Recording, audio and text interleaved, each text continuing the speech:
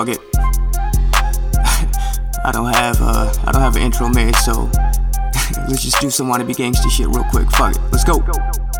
Welcome to Nabi, covering sports of all sorts. If there's any breaking news, you know we got the report. Our one and only goal is to make this your podcast resort. Get you your favorite team updates, both on and off of the court. Breaking down everything, NFL, NBA, MMA. Not much a soccer fan, but might even cover Team USA. Is KD leaving Golden State? Is Jordan really the GOAT? Is LeBron comfortable in LA? We'll keep the team afloat. If GSP fights Khabib, will he fight him toe to toe? And a Wilder Fury rematch, who's always gonna go? We'll cover everything and anything you wanna know. Whatever it may be, we'll break it all down on the show.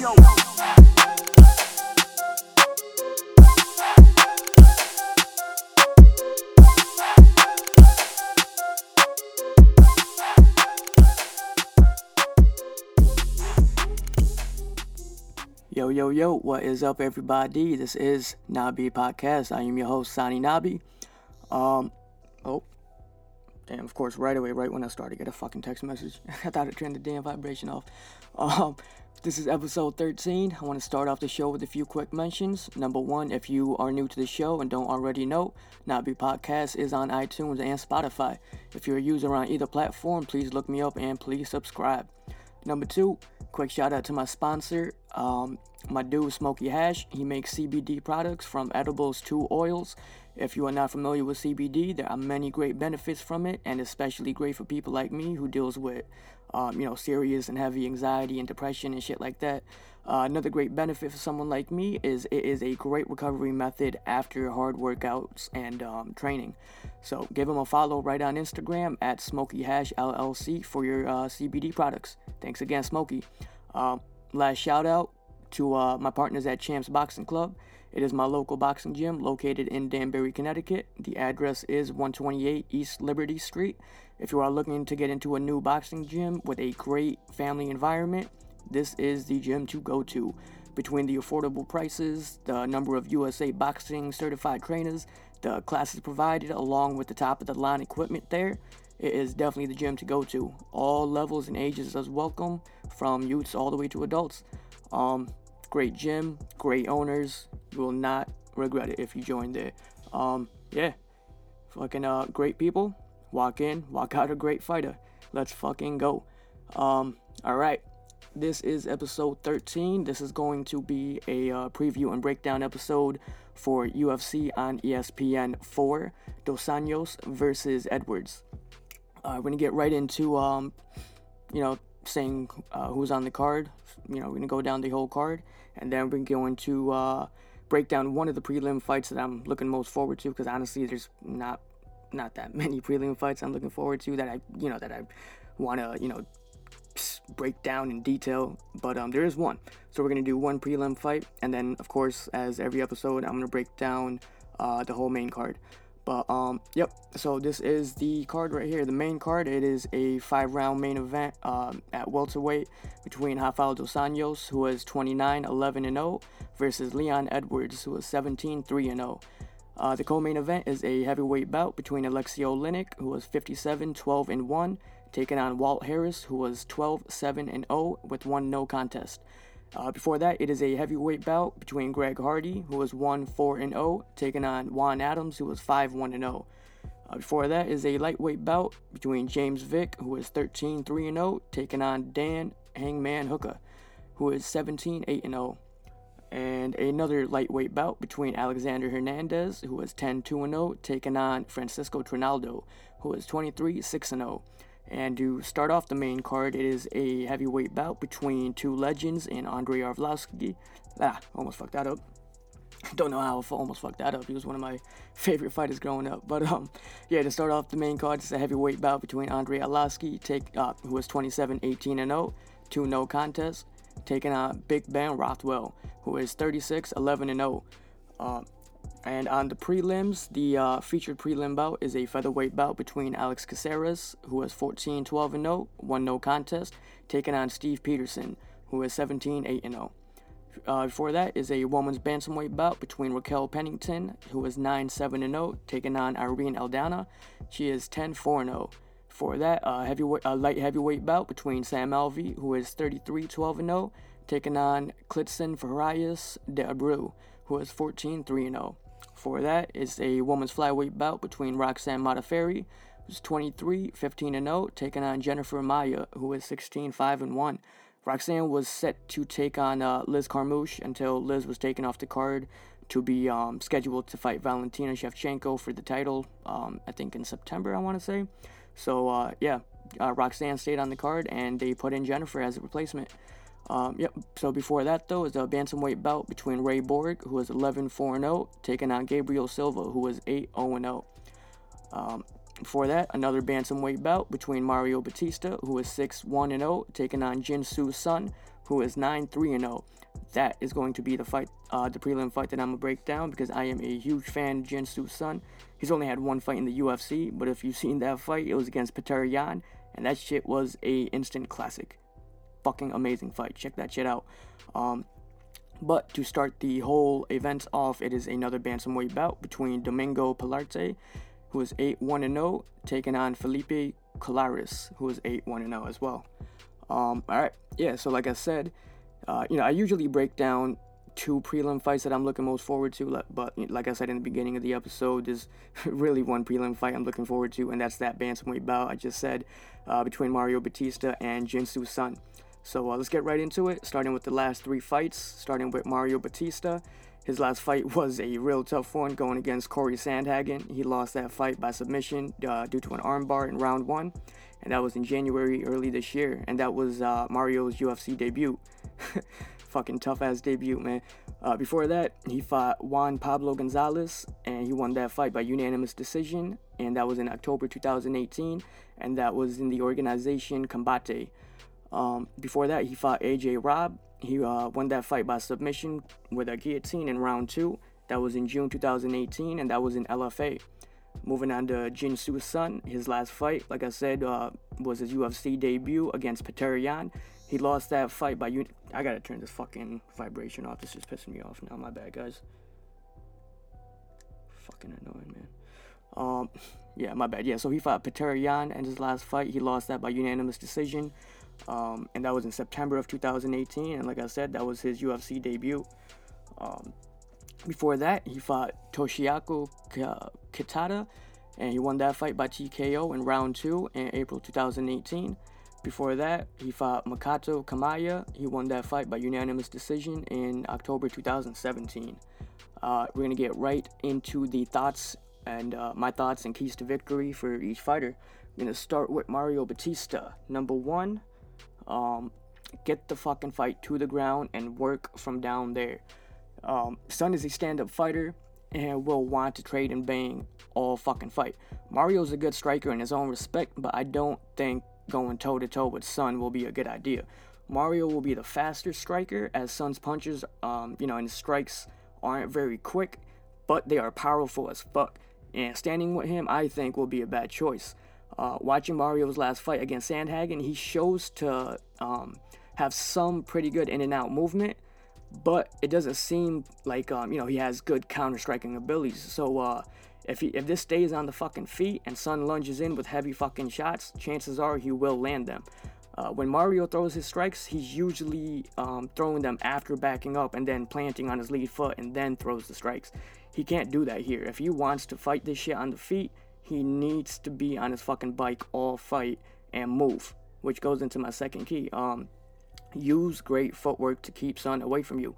If you don't decide to take this fight to the fucking ground, like you should, and just want to stand like a fucking dumbass, then at least do it smart and use that in and out footwork, but also mix in the side to side movement as well. Batista's head movement is not the greatest, from what I've seen, and he will need to use the footwork more than. Don't get into a fucking brawl. Hit and move the whole fucking time the fight stays on the feet, and utilize the jab, having a 3-inch reach advantage. Son is he's a Korean zombie fighter, the Team Korean Zombie, and he fights almost just like the fucking zombie with with that always coming forward style, no matter what. No matter what he gets hit with, he just fucking laughs, like shakes it off, and just fucking keeps going forward.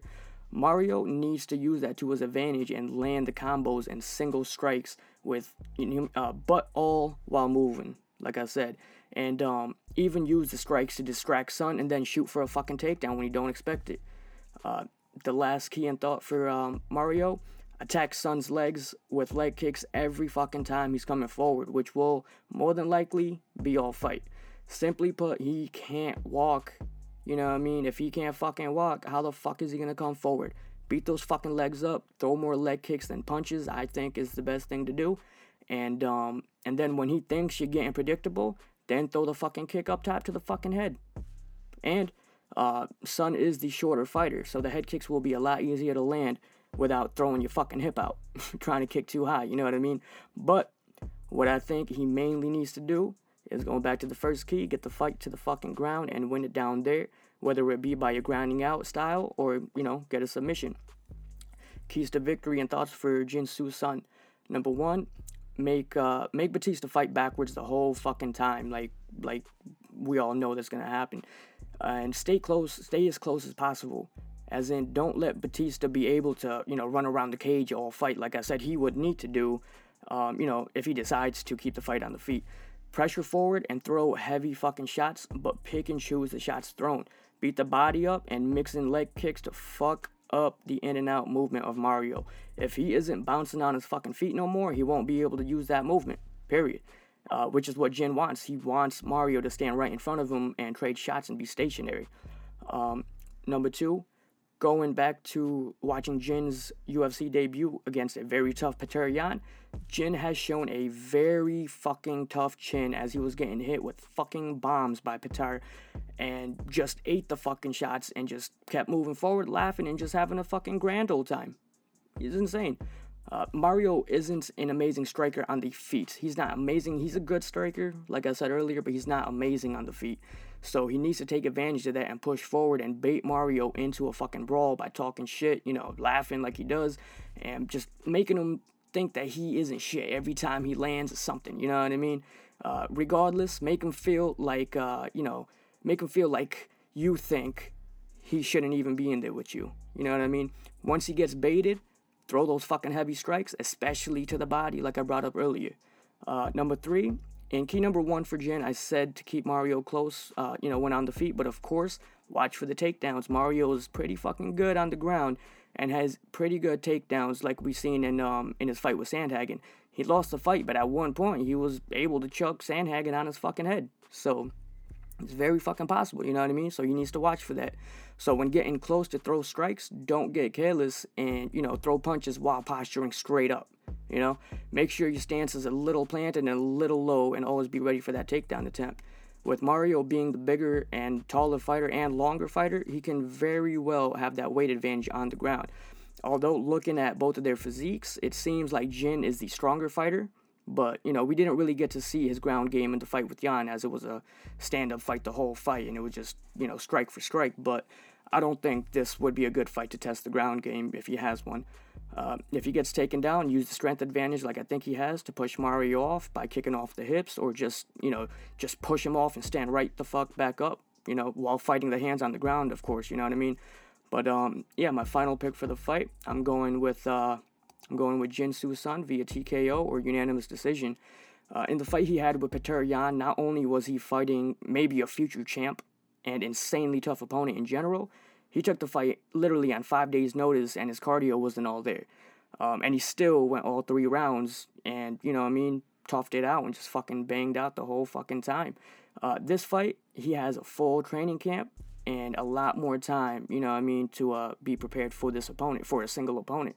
Along with having his cardio up to par, you know what I mean? I think mainly because of the type of opponent and a full training camp, Jin will really get to show the UFC fans what he's really made of and what he's really about. But yeah, I got Jin, TKO or unanimous decision. All right, moving on to the main card. We're starting with a heavyweight bout between Andrei Arlovski taking on Ben Rothwell.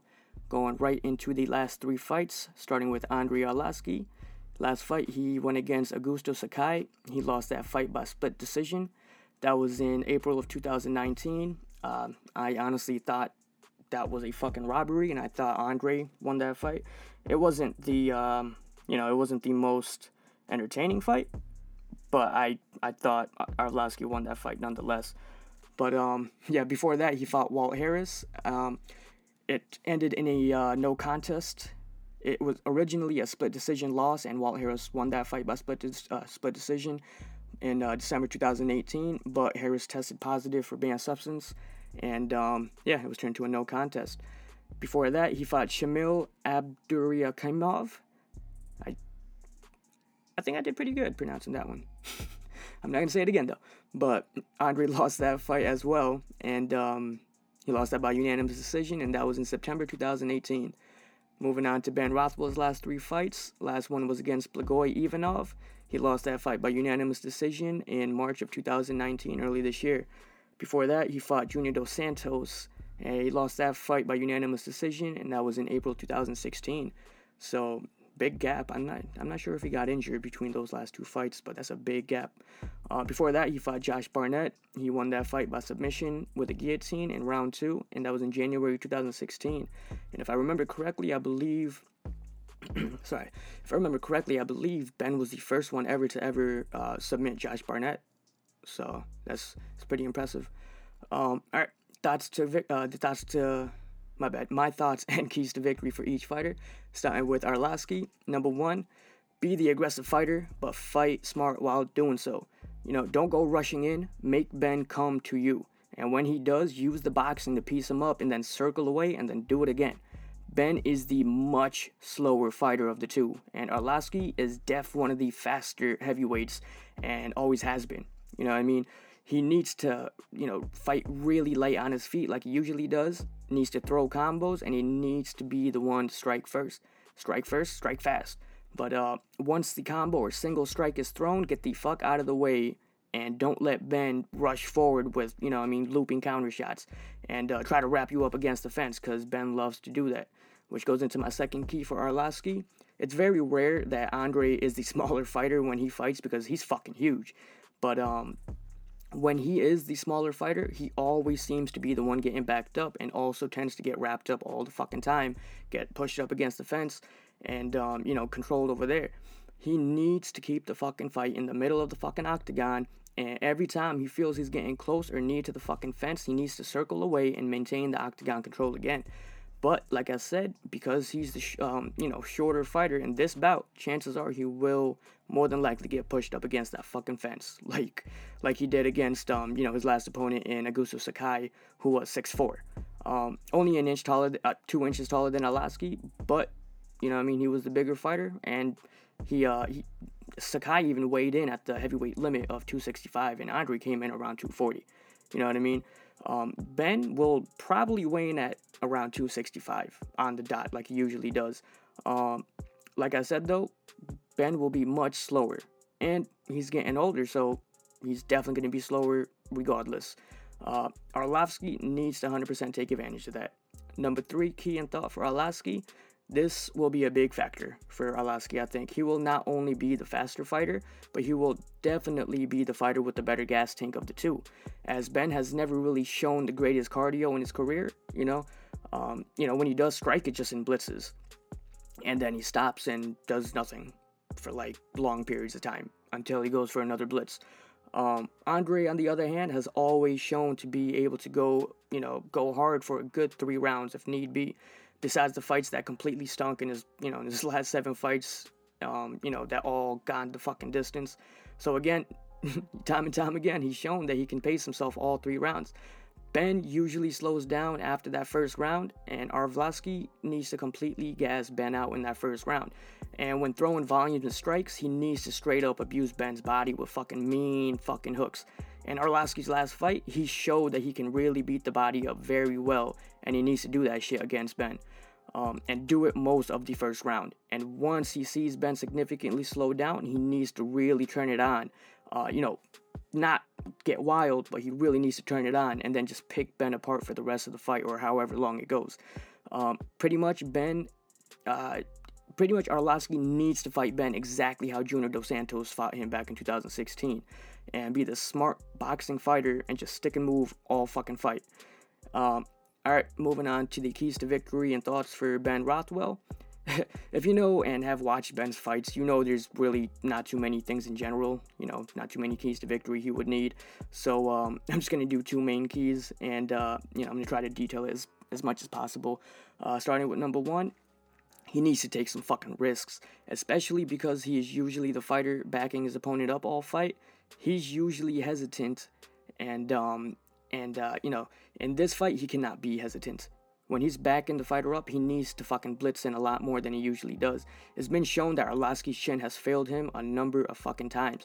Yes, like I said, Arlovski's last 7 fights have gone the distance, but it has shown that his chin is not the same as it once was when he was a champion in 2006, sorry.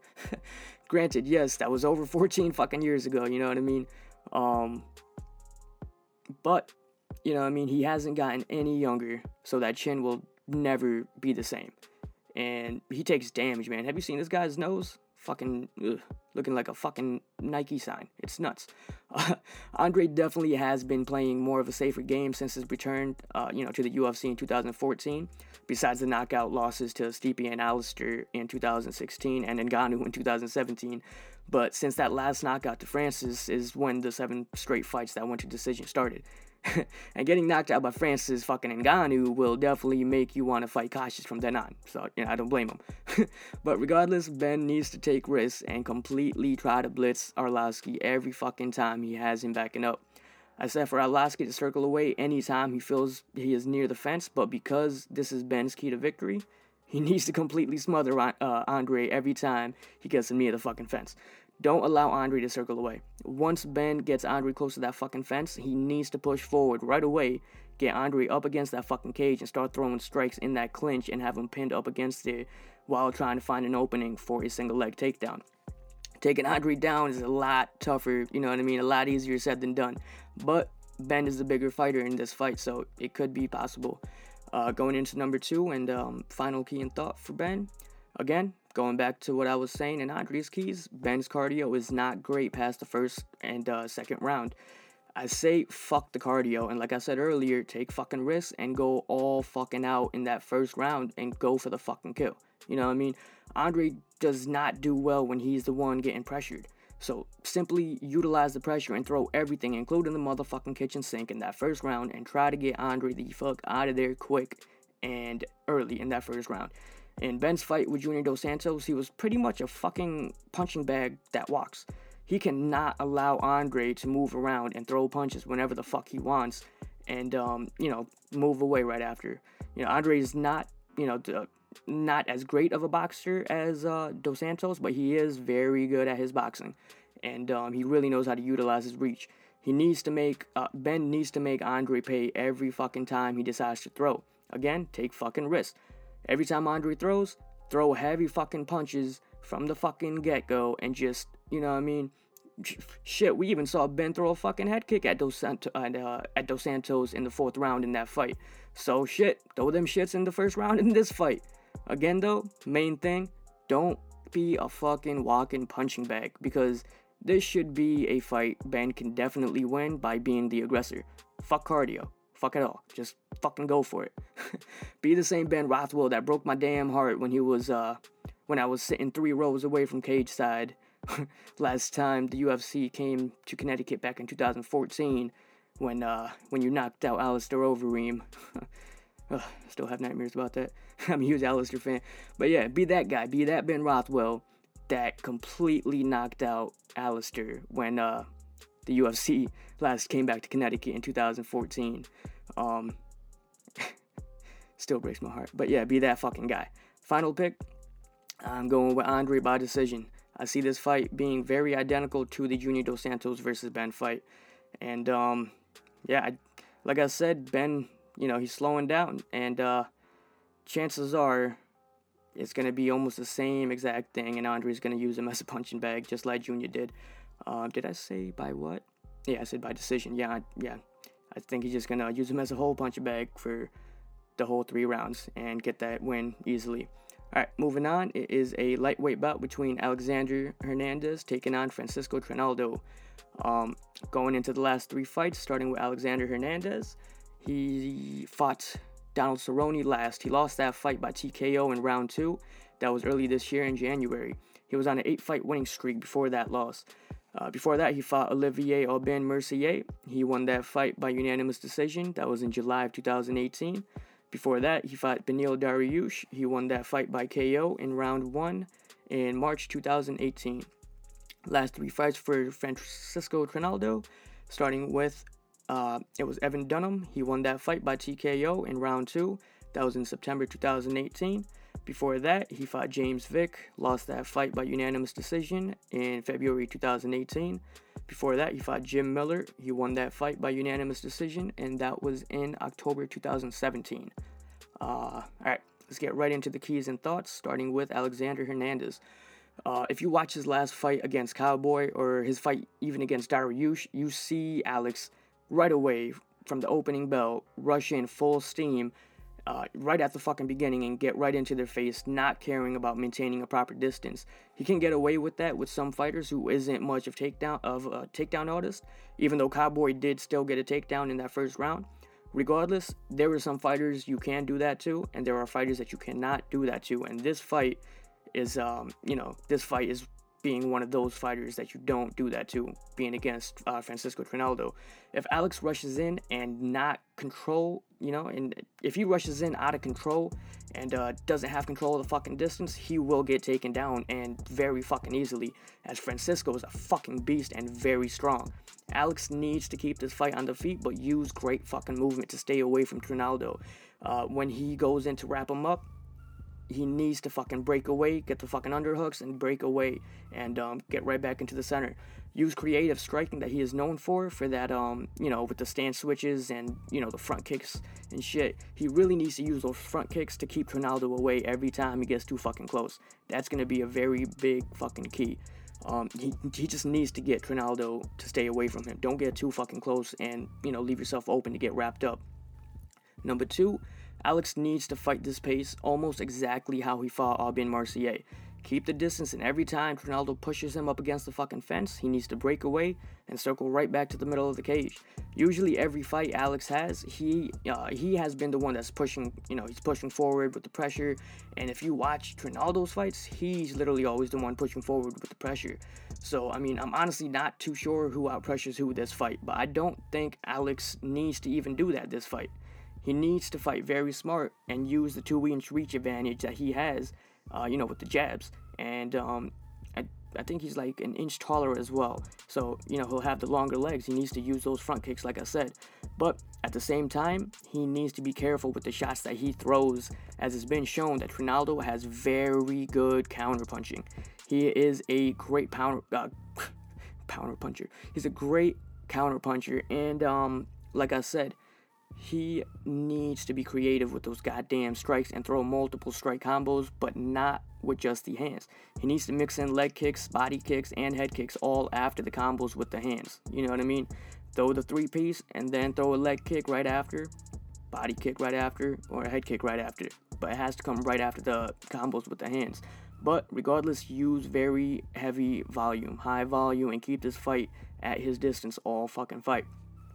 Number 3, like I said, keep the fight on the feet. If it happens to get taken down, and Francisco gets the takedown, he shouldn't be too seriously worried about the submission game. Alex shouldn't. Because Trinaldo, as it's been shown, it's been 6 years since his last submission victory. Trinaldo does have 5 wins on his record, but since 2013, he's really abandoned that part of his skill set and has become more of a stand-up brawling type of fighter. Alex needs to use that aggression against Trinaldo and have it backfire on him, you know what I mean? Play the cat and mouse game and have him chase you all fight. But if the fight goes to the fucking ground, you have to do everything you can to get back to the feet, but don't do it in a rush or out of desperation. Look for an opening to get back on the feet, you know what I mean? Don't get careless and leave yourself open for a fucking mount, or, back control. Hernandez got mounted at one point in his fight against Aubin Mercier, so it's been shown it's a possibility. And if he gets mounted, he needs to make sure he does not leave a fucking opening for Trinaldo to start working for a head and arm triangle. Like I said, he did abandon his submission game, but out of his 5 submission wins, the head and arm triangle is his favorite submission to lock in. And, You know what I mean? You cannot allow yourself to get mounted if taken down. Be smart and be patient. Fight the hands and find an opening to get back up if it gets to the ground. All right.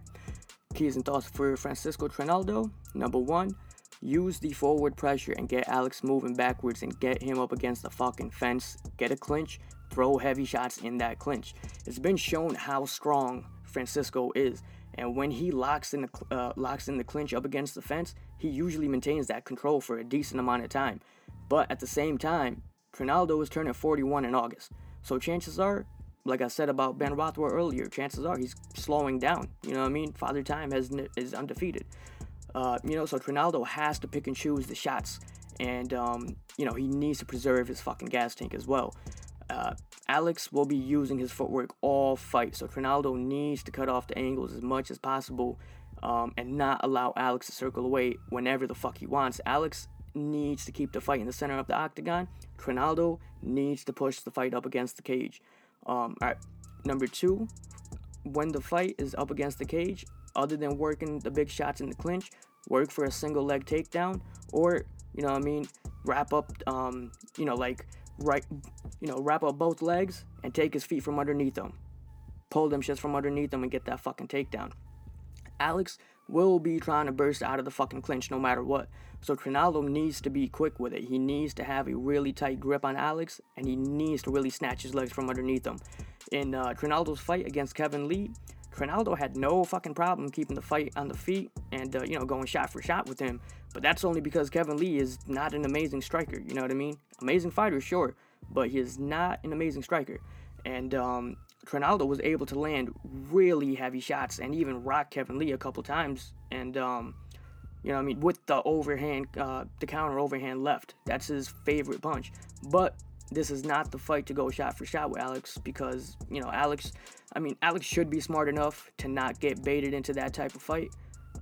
If you can bait Alex into a brawl, even for a few fucking moments, then try and time that counter left or even knees up the middle like he did to Evan Dunham. When he straight up stole his fucking liver with that fucking shot. Chances are, though, Alex will be in and out with his strikes. And he won't be a stationary target, and just stand in front of Trinaldo. But if Trinaldo could manage to get Alex careless, then he needs to completely make him pay. Just for those little moments that he could get him careless, he needs to make him pay.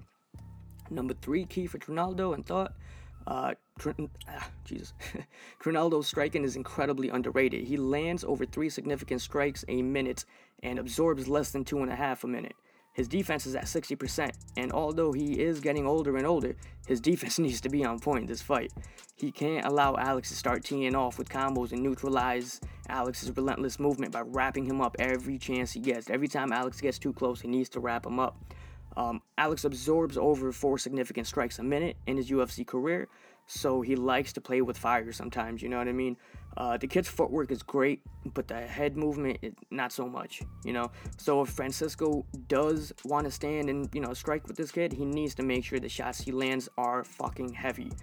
And they need to fucking land. I say the way to win this fight is to wrap Alex up and control the fight that way, but like I said, Alex does like to throw himself into the fire in moments, in moments of the fight where he gets careless. And if Trinaldo could fucking catch him in that fucking moment, he needs to get that fucking big shot landed. If he's not going to fucking fight smart, wrapping up and taking down, then Trinaldo needs to beat up the fucking body of Alex to slow down his movement. Trinaldo has to have, he just has to have a great game plan with this fucking fight. He has to do different things, but he cannot just stand and trade with him. I don't believe that's a good fucking idea, but, Trinaldo loves to strike. That's what he's been loving to do. And, he needs to beat that goddamn body up then if that's what he plans to do and slow down, Alex's relentless movement. Trinaldo has shown to have really good and mean digging body shots. So, that will be a factor if he wants to fucking slow him down. It's all about game plan though, not a great game plan if that's what the fuck he wants to do, but Trinaldo is a vet and, he knows what he's doing. Alright, my final pick for this fight though, I'm gonna go with Trinaldo for the big upset. Like I said, Trinaldo's counterpunching is very good, and his striking defense is over 60% because of it. he needs to drag the fight. You know what I mean? He needs to drag the fight on. And if he could get the fight to the ground, use the experience in that department as well. You know what I mean? But like I said, he has abandoned that ground game years ago.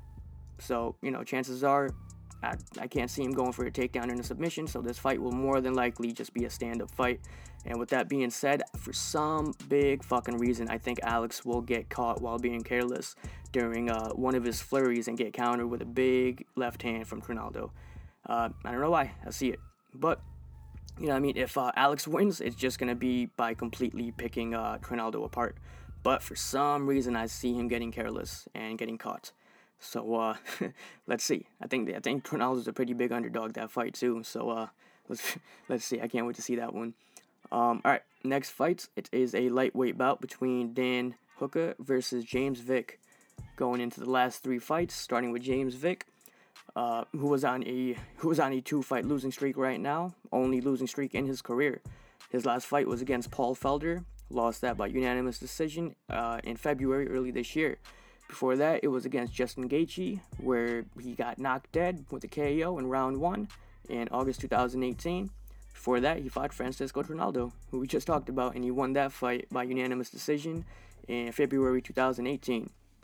Last 3 fights for Dan Hooker.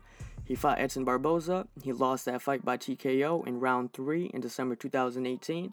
That fight was fucking nuts.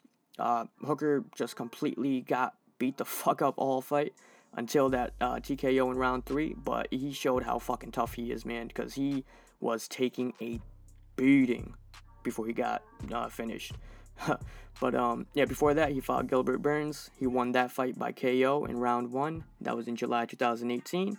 Before that, he fought Jim Miller, won that fight by KO as well in round 1, and that was in April 2018. My keys to victory and thoughts, starting with James Vick. Number 1, being the bigger fighter with the 3-inch reach advantage and the 3-inch height advantage and the 1-inch reach advantage, he needs to utilize that size big time in this fight, especially the long front kicks that he really likes to use.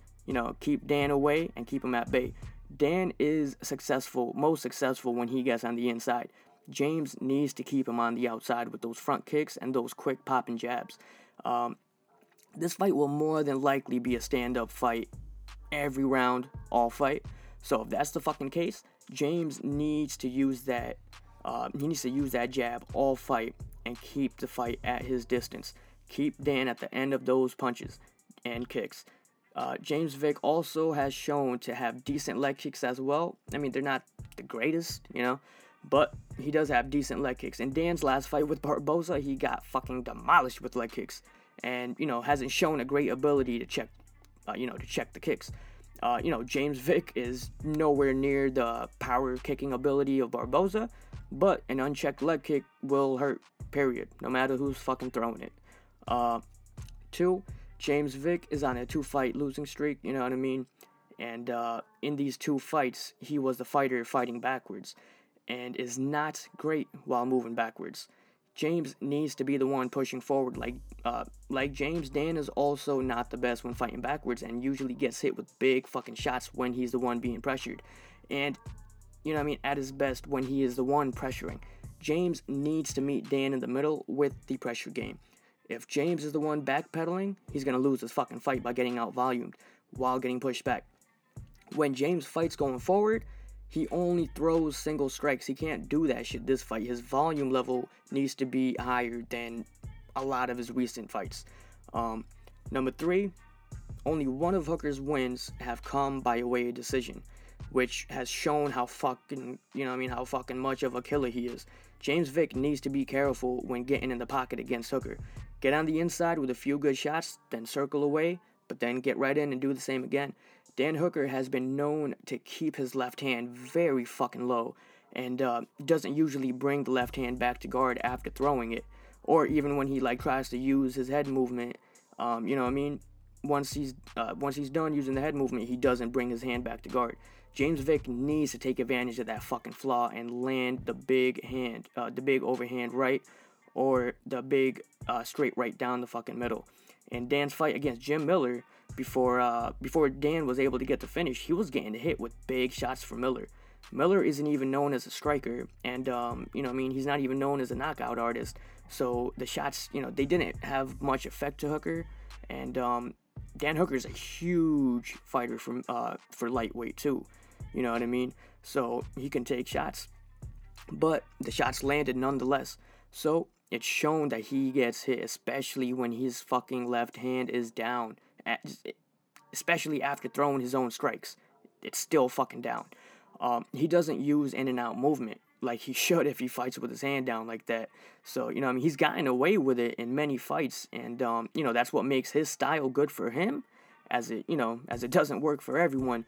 But this fight, James needs to exploit that hole in Hooker's stand-up and land the big right, or even, head kick off of a fucking combo. Right head kick to the left side.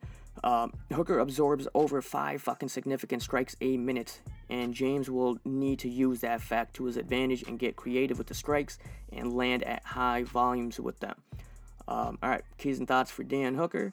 Number 1, make leg kicks a big part of the fucking game plan. James is fucking 6'3".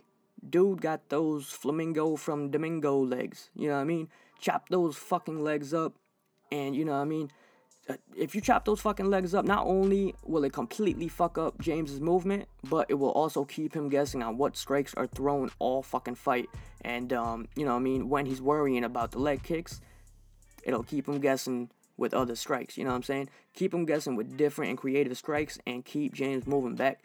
Like I said, in James's key to victory, he isn't great at fighting backwards and has been fighting backwards in his last 2 fights and lost both of them. One by a fucking devastating knockout to Justin Gaethje. Dan needs to walk James down, but keep the fucking hands up after throwing the combos. Like I said, he does earlier. He fucking leaves his hand down. As I said, Dan has a really fucking bad habit of fucking doing that a lot, at all times, and it's fucking annoying. I feel like he's really gonna get caught with, sooner or later, and get dropped dead with a fucking overhand right by someone.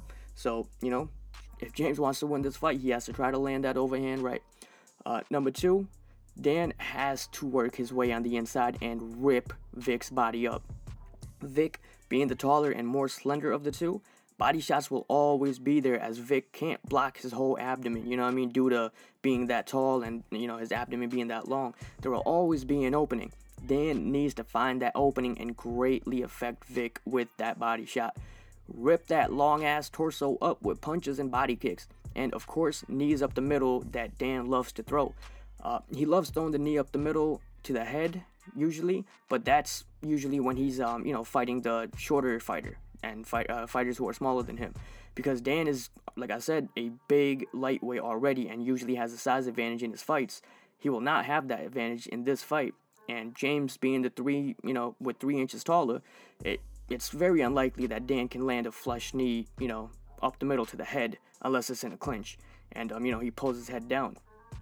But, I don't see that happening like he did to Jim Miller and Ross Pearson, With that being said, he needs to throw those fucking knees up the middle to the body instead of the head. But regardless, rip the fucking body up with whatever. Rip that goddamn body up. Number 3, as I stated earlier, I believe this fight will take place on the feet the whole time.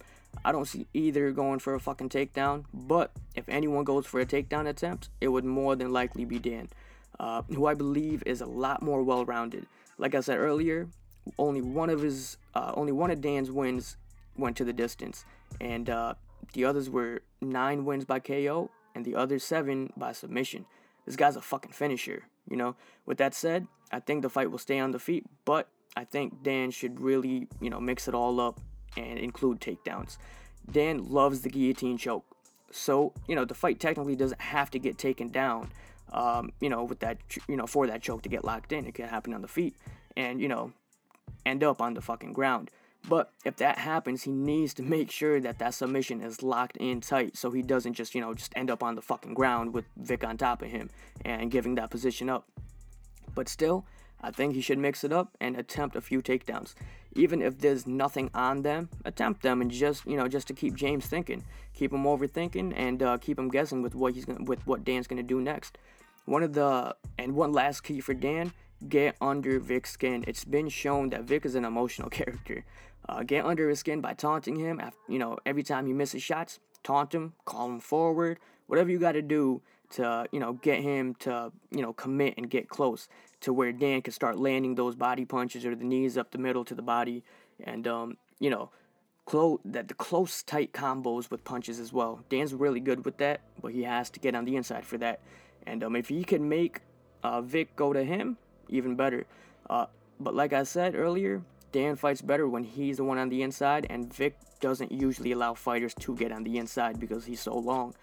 So Hooker needs to do what he can to get Vic to commit carelessly when attacking, and make him pay when Dan is able to get on the inside.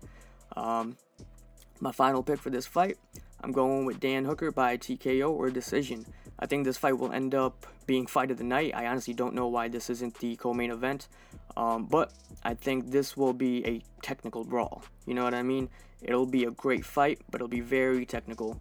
But since Vic's KO loss to Gaethje, though, he hasn't fought the same. He's very timid, I guess. So he needs to fight this fight kind of like how he fought Joe Duffy. That was like his perfect fight, and this matchup is kind of almost the same. He seems more tentative now, and I think he will come into this fight throwing a little more caution to the wind and try to get a finish because of his last 2 losses. But I see him overcommitting and getting careless and caught or finished, or he will just be tentative and fight backwards all fight, and Dan will pick him apart from especially from the second round on, after he gets the timing and distance down. But yeah, I got Dan by TKO or decision. All right, moving on. It is a heavyweight bout between Greg Hardy and Juan Adams. I'm gonna get right into the last 3 fights, starting with Greg Hardy. Last fight was against Dmitry Smolyakov, and he won that fight by TKO in round 1 in April 2018. Before that, he fought Alan Crowder.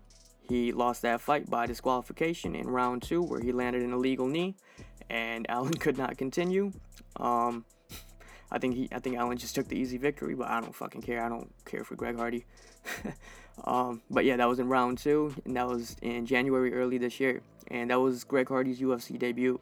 Before that, he fought on Dana White's Contender Series. He fought Rasheem Jones, won that fight by KO in round 1, and that was in September 2018. Going to the last 3 fights for Juan Adams, he fought Arjun Buller last. He lost that fight by unanimous decision, and that was in May early this year. Before that, he fought Chris De La Rocha. He won that fight by KO in round 3, and that was in December 2018, and that was his UFC debut.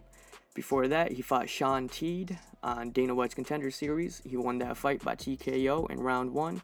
That was in July 2018. Alright, going into the keys and thoughts for this fight. I honestly don't even want to cover this fucking fight because, it just straight up pisses me off how this fight is over Hooker versus James Vick. But I'm just going to do one main key to victory for each fighter. But truthfully, there's, I really don't want to do this. But I'm just going to do one main key because there's really only one thing each fighter can do to win this fucking fight. Starting with Greg Hardy, simply put, go for the motherfucking kill right from the fucking start. There's not much tape on Adams from what I tried to search, but from watching the fight that he had with De La Rocha in his UFC debut, I can see he does not have the best defense on the feet. He keeps his hands up, but just under his fucking chin and very fucking wide apart. And when De La Rocha was throwing his fucking strikes down the middle, Adams didn't show any fucking head movement or raise his hands higher after he got hit. He just got hit with the fucking shots. Greg needs to throw huge swinging shots and go into kill mode right away. But when he throws, he needs to make sure they are calculated shots, and he needs to make sure that he is not missing and ends up gassing himself out. Like I always say, you gas out quicker when you miss big shots than when you land them. He needs to finish this fucking fight in the first round, because if it goes past the first round, it's shown Greg Hardy's cardio is fucking shitty as fuck. Like we seen in this fight against Crowder. Crowder was getting the best of him and making him miss. As every shot he missed, the more gassed out he got. And Crowder was winning that fucking fight until the disqualification, honestly. But yeah, if this fight goes past the first round, he will be in trouble. But going back to Adams striking, he does not have any fucking technique in his punches, man. You have to see this fight against De La Rocha. It's like very bad, man. It's very bad. In the De La Rocha fight, all the punches I saw him throw were ugly as shit and sloppy as fuck and very fucking flat-footed. Very flat-footed. I think he even closes his fucking eyes when he fucking strikes sometimes, man. And he doesn't bring his fucking hands back to guard after throwing those fucking sloppy strikes. Greg needs to take full advantage of that and throw 2 to 3 shots at a time. I'm almost 100% sure at least one of those big fucking shots will land and have Adams in trouble right when that fucking shot lands. Alright, moving on to the key and thought for Juan Adams. Like I said, for Greg, he will more than likely come in this fight guns blazing from the start. Adams' head movement is fucking garbage, but if he wants to win this fucking fight, he better have worked on that shit because he will need to make Greg miss those big shots. He wants Greg to gas out, he needs to make him miss. He needs to make sure that this fight goes past that first fucking round. Even in the first round, when trying to make Greg miss, use his fucking momentum on those crazy heavy swings and shoot for takedowns using his momentum, making the takedowns easier. When Greg is swinging, don't try to fucking swing back against him because you will get knocked the fuck dead. He has to be incredibly smart and not get suckered into a fucking brawl because he will not win that motherfucking fight. Of course, this fight being a heavyweight, anything can happen, and of course Juan can, miraculously catch him with his eyes closed and knock him out, but I don't see that happening. I don't see him knocking Greg out on the feet. He needs to gas Greg out as much as possible in that first round. Shit, if he can even get him down in that first round and hold him down and make him, carry his fucking weight, the whole fucking round, even fucking better. Because that'll tire his arms out even more and, a lot quicker. Use that top heavy pressure on the ground and try to get a fucking mount and then rain down big shots. Fucking straight up King Kong hammer fists. You know what I mean? And get Greg the fuck out of there with a TKO or just keep attacking the takedowns and control, the whole fucking fight on the ground. Make him carry your weight and tire him the fuck out. I can't, I can't stress that enough. That's the main fucking key. He needs to make Greg gas the fuck out. He don't, he lost. Period. But my final pick for this fight, I don't like it because I don't like him, but I'm going with Greg Hardy via KO or TKO. Like I said, Adams' striking is horrendous, along with his striking defense. I don't know which is worse, but yeah, he goes into this. If he shoots for the fucking takedown right away, good for him. But for some reason, I see Greg coming in guns fucking blazing, and if Adams' striking is, like how it was against De La Rocha, and nothing has, gotten better, this motherfucker's getting put to sleep in round one. But, yeah, he's going to motherfucking sleep. That's what I think. No ifs, ands, or buts about it, I think. Yeah. Moving on. The co-main event is a heavyweight bout between Alexei Oleinik taking on Walt Harris. Going into the last 3 fights with Alexei Oleinik. His last fight was against Alistair Overeem. He lost that fight by a TKO in round 1. That was in April 2019. And his last fight before that was against Mark Hunt. He won that fight with a submission with a rear naked choke in round 1. And that was in September 2018. Before that, he fought Junior Albini. He won that fight by submission as well, with an Ezekiel choke in round 1, and that was in May 2018. Going to the last 3 fights for Walt Harris, he last fought Sergey Spivak. He won that fight by TKO in round 1. That was in May 2019. Before that, he fought Andrei Arlovsky, and as I said earlier, that fight was turned to a no contest. After Walt Harris won that fight by a split decision, but it was overturned after Harris tested positive for banned substances. It is what it is, though. Don't do drugs. Illegal drugs. Daniels, and then, I lost key real quick, my bad. In the last fight before that, Harris fought Daniel Spitz. He won that fight with a TKO in round 2, and that was in June 2018. Going into the keys and thoughts, starting with Walt Harris. Number 1, keep the fucking fight in the middle of the octagon. As everyone knows, Oleinik's bread and butter is on the ground, and his submission game is insane. You know what I mean? He's only, I think, two fighters in the UFC that has pulled off the Ezekiel choke, and he's done it numerous times. In his fight against Alistair Overeem, Oleinik even pulled guard right in the first 20 seconds of the fucking fight. And Alistair has very underrated ground game. You know what I mean? At least he used to when he was in K1 and Dream, you know what I mean, back in the day. And he hasn't gotten a submission win since 2009. But I think it's definitely still in his arsenal, you know? Regardless, what I'm saying is if Oleinik pulled guard on Alistair, it's a very high chance that he could try this with Harris. So Harris needs to keep his distance and blitz in with fucking strikes, but get right out of the fucking way ASAP. Don't get wrapped up and get pushed up against the fucking fence. But if it happens, you need to get those underhooks and break the fuck away and get right back to the center and start fighting at your fucking distance. Number 2, Oleinik is not a great striker, but he is not afraid to strike. But more times than not, he uses the striking just to back the opponent up, you know, get it up against the fence to start working for a takedown. Every time Oleinik blitzes in, circle away. Don't be the one getting backed up. Oleinik gets very fucking wild with his strikes and just wings fucking shots while looking down pretty much. He's just throwing all from the shoulder, you know, without really aiming at a fucking target. He just wings shots upstairs until one lands, or if he gets the fighter up against the fence, he'll just wing shots and, you know, throw shots to the body and shit, but very sloppy strikes, but they're very heavy, and he's not scared to go shot for shot.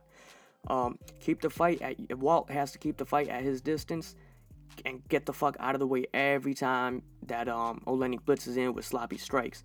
But at the same time, if he could, try and time a counter shot when Oleinik comes in with those swinging hooks. Usually, when Oleinik starts striking, it's usually wild hooks and haymakers, never straight punches down the middle. So with that being said, he needs to find that timing and opening, to land a counter right uppercut right up the fucking middle.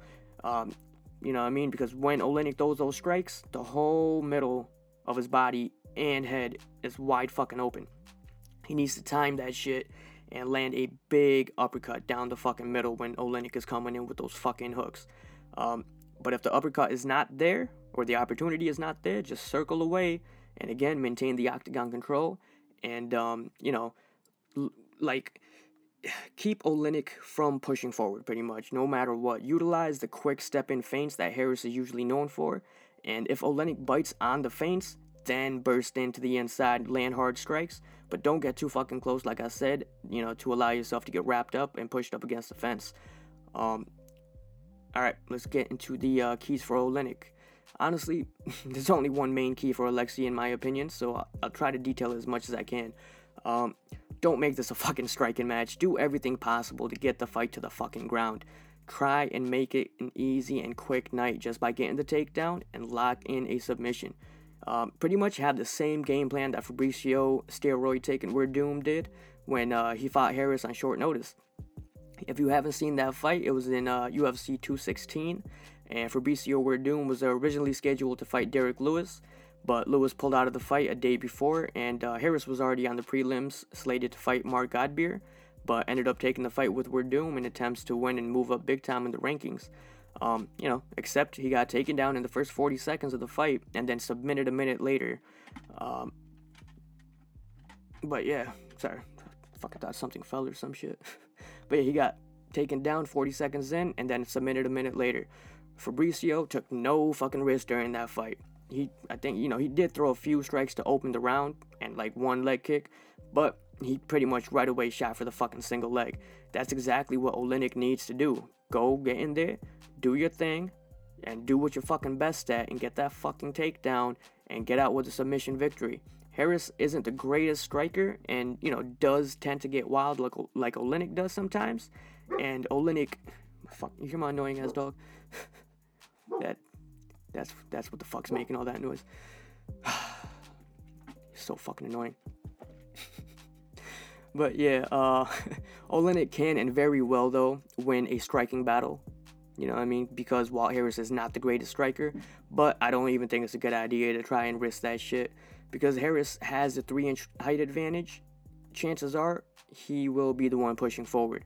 So use that forward progression and momentum to his advantage and shoot for takedowns. Anytime Walt, once Walt starts throwing the feint, that one time he shoots in after the feint, use that momentum to shoot in for a takedown yourself while he's coming forward, which will make the takedown a lot easier to obtain. If the fight does go past the first round, it's shown Harris slows down noticeably. If Alexei could get the takedown and get it early in that first round and have Harris carry his weight and hold him up against the fence, make him carry his weight there, just tire him out, tire his arms out, harder and harder, even more and more going into that second round. And if it gets to that second round, then attack the fucking takedown once again and do the exact same fucking thing over again, but attack the submission even more that second round. But my final pick for this fight, I got Oleinik by submission.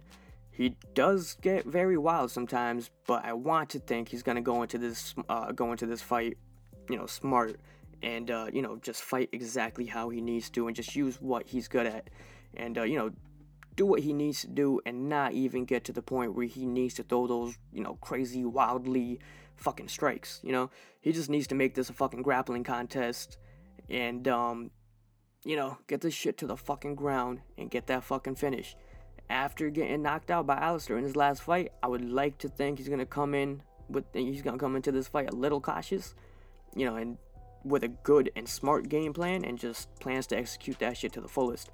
But if Walt wins, it'll probably be by a knockout, but I'm picking Oleinik by submission. Alright, moving on to the main event of the evening. It is a welterweight bout between Rafael dos Anjos versus Leon Edwards. Going into the last 3 fights, starting with Rafael dos Anjos, his last fight was against Kevin Lee. He won that fight by submission with a head and arm triangle, and that was in round 5. That happened in May 2019, early this year. Before that, he fought Kamaru Usman. He lost that fight by unanimous decision. That was in November 2018. Before that, he fought Colby Covington. He lost that fight by unanimous decision, and that was in July 2018. The last 3 fights for Gunnar Nelson, his last fight was against... The last 3 fights for Leon Edwards, his last fight was against Gunnar Nelson. He won that fight by split decision in March of 2019, early this year. Before that, Leon fought Donald Cerrone. He won that fight by unanimous decision, and that was in June 2018. Before that, he fought Peter Sabata. He won that fight by TKO in round 3 in March 2018. Alright, going into the keys and thoughts for Leon. Starting with number 1, it's been shown time and time again, Dos Anjos' weakness is elite wrestlers. It's been shown in his fights against Clay Guida, Gleison Tibau, Khabib, and most recently, like I said, against Colby Covington and Kamaru Usman. Leon needs to implement his great wrestling that he is known for and, neutralize Dos Anjos with it. Dos Anjos loves to throw leg kicks. Leon needs to time those leg kicks and, grab a leg during a kick and work for a single leg. Even in Dos Anjos' last fight against Kevin Lee, that he won, he was still taken down 6 times by Kevin Lee. You know what I'm saying? Dos Anjos just, he just had great defense when on the ground and was able to get the fight back to the feet or reverse the position every time. But honestly, Kevin's ground game isn't great unless he's able to get on the opponent's back and attack a rear naked choke. Other than that, he's great with his he's great with the takedowns, but can't do anything with them unless he gets the rear naked choke with it. Whereas Leon is great with the takedowns, but also amazing with the ground control and great with his grinding style each round. I think that's what's going to have to be the main key for Leon, which is get the fight to the ground and just grind it out all fight. Number 2, Dos Anjos loves to throw those leg kicks. Like I said, try to perfectly time one of those kicks, get a hold of the leg, get that single leg. Make Dos Anjos think twice about throwing those fucking kicks.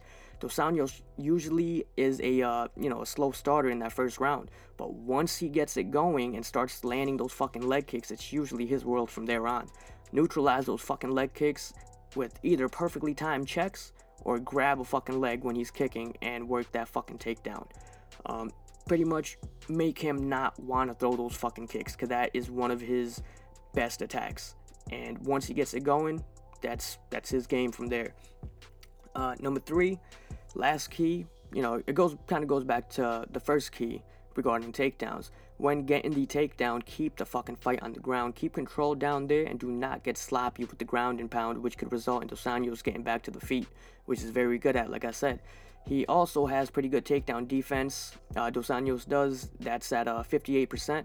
But like I said earlier, when he's going against elite wrestlers, it's damn near a guarantee he's going to get taken down, and a couple times.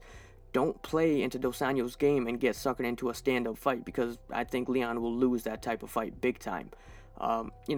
Use the striking just to close the distance, and then wrap up and drag Dos Anjos to the fucking ground, or push him up against the fence and work for the takedown that way. Regardless, make this a fucking takedown and grind it out fight.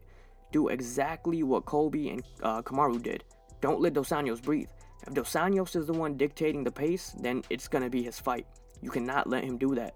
Suffocate him with that relentless pressure and always have him thinking of when the takedowns are coming.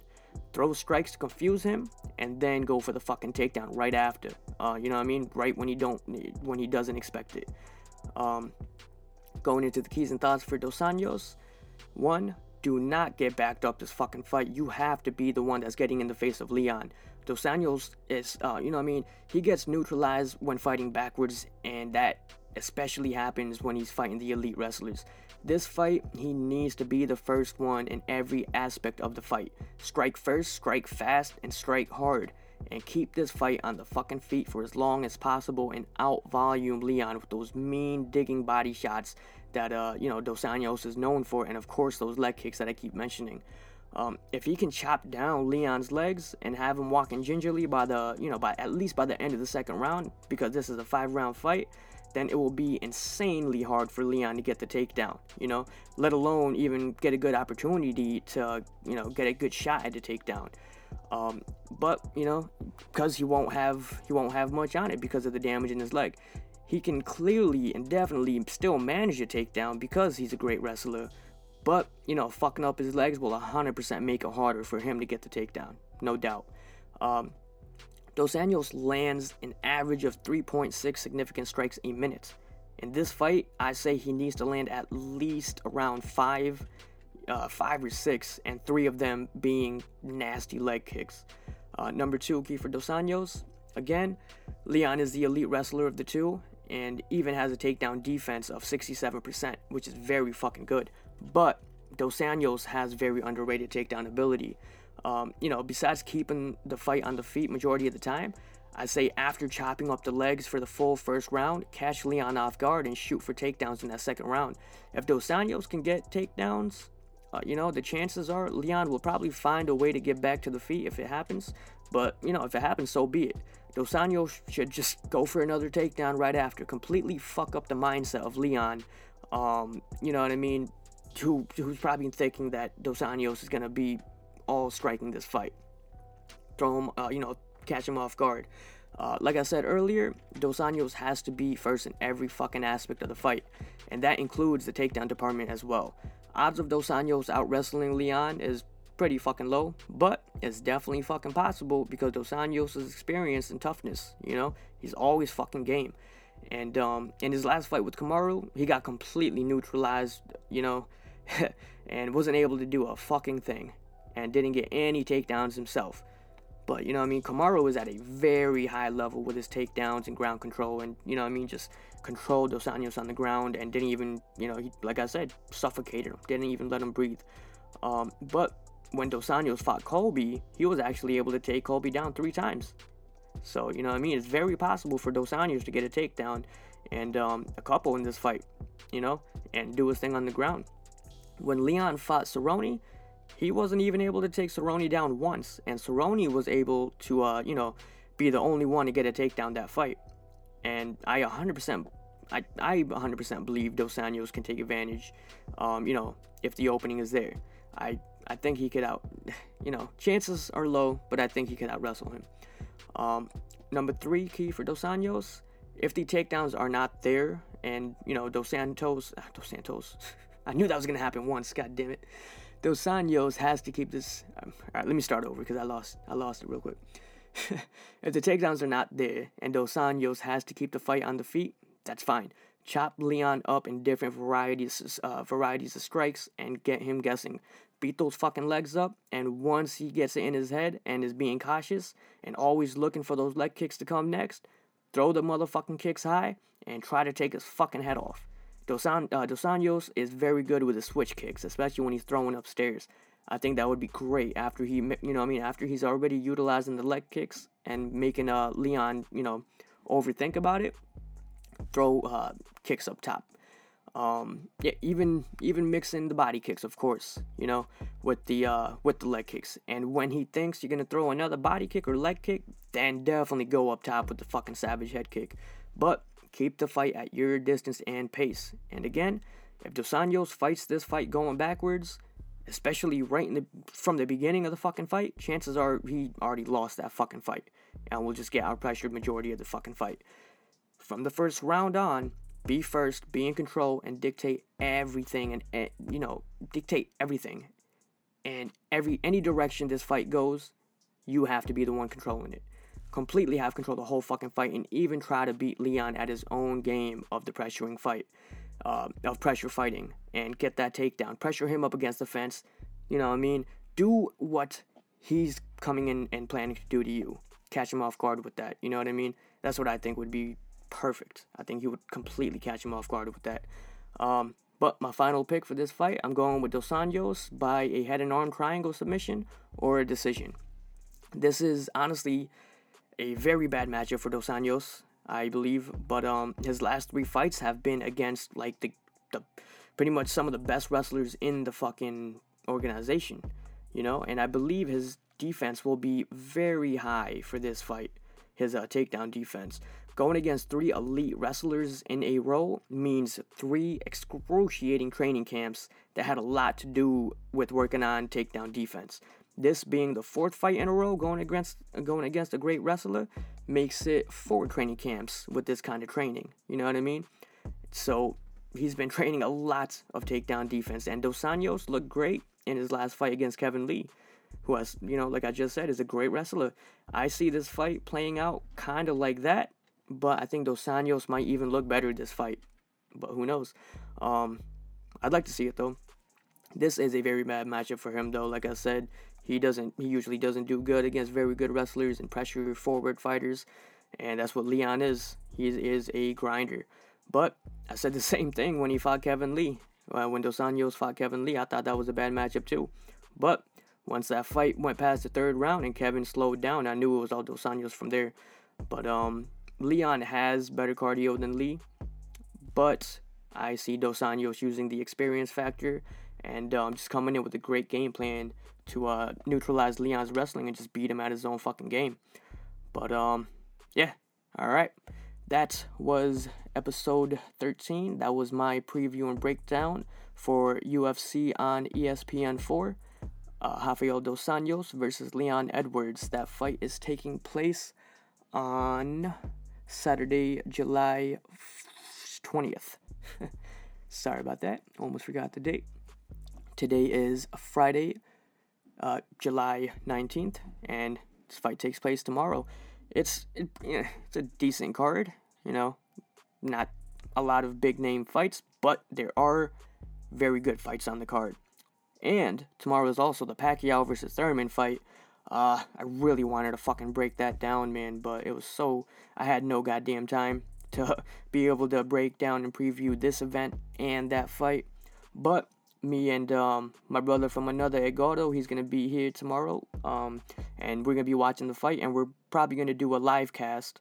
If not a live cast, we're going to be recording our live reactions, and then, I'll post it up later. But regardless, we'll definitely be watching the fight and recording our reaction one way or another. But, yeah. Alright, guys. This was episode 13. This is Nabi Podcast. I am your host, Sani Nabi. A lot of fights tomorrow. And, Pacquiao and Thurman. And this. So, it's going to be a fun Saturday night. I can't fucking wait. I hope you guys are able to watch the fights and enjoy yourself. Alright, this was episode 13. I will see you guys at episode 14, which will be the reaction to Pacquiao and Thurman. And then after that, I will be doing a review for this event. But, alright, let me get the fuck out of here. I will see you guys next time. This is Nabi Podcast. I'm your host, Sani Nabi, signing the fuck out.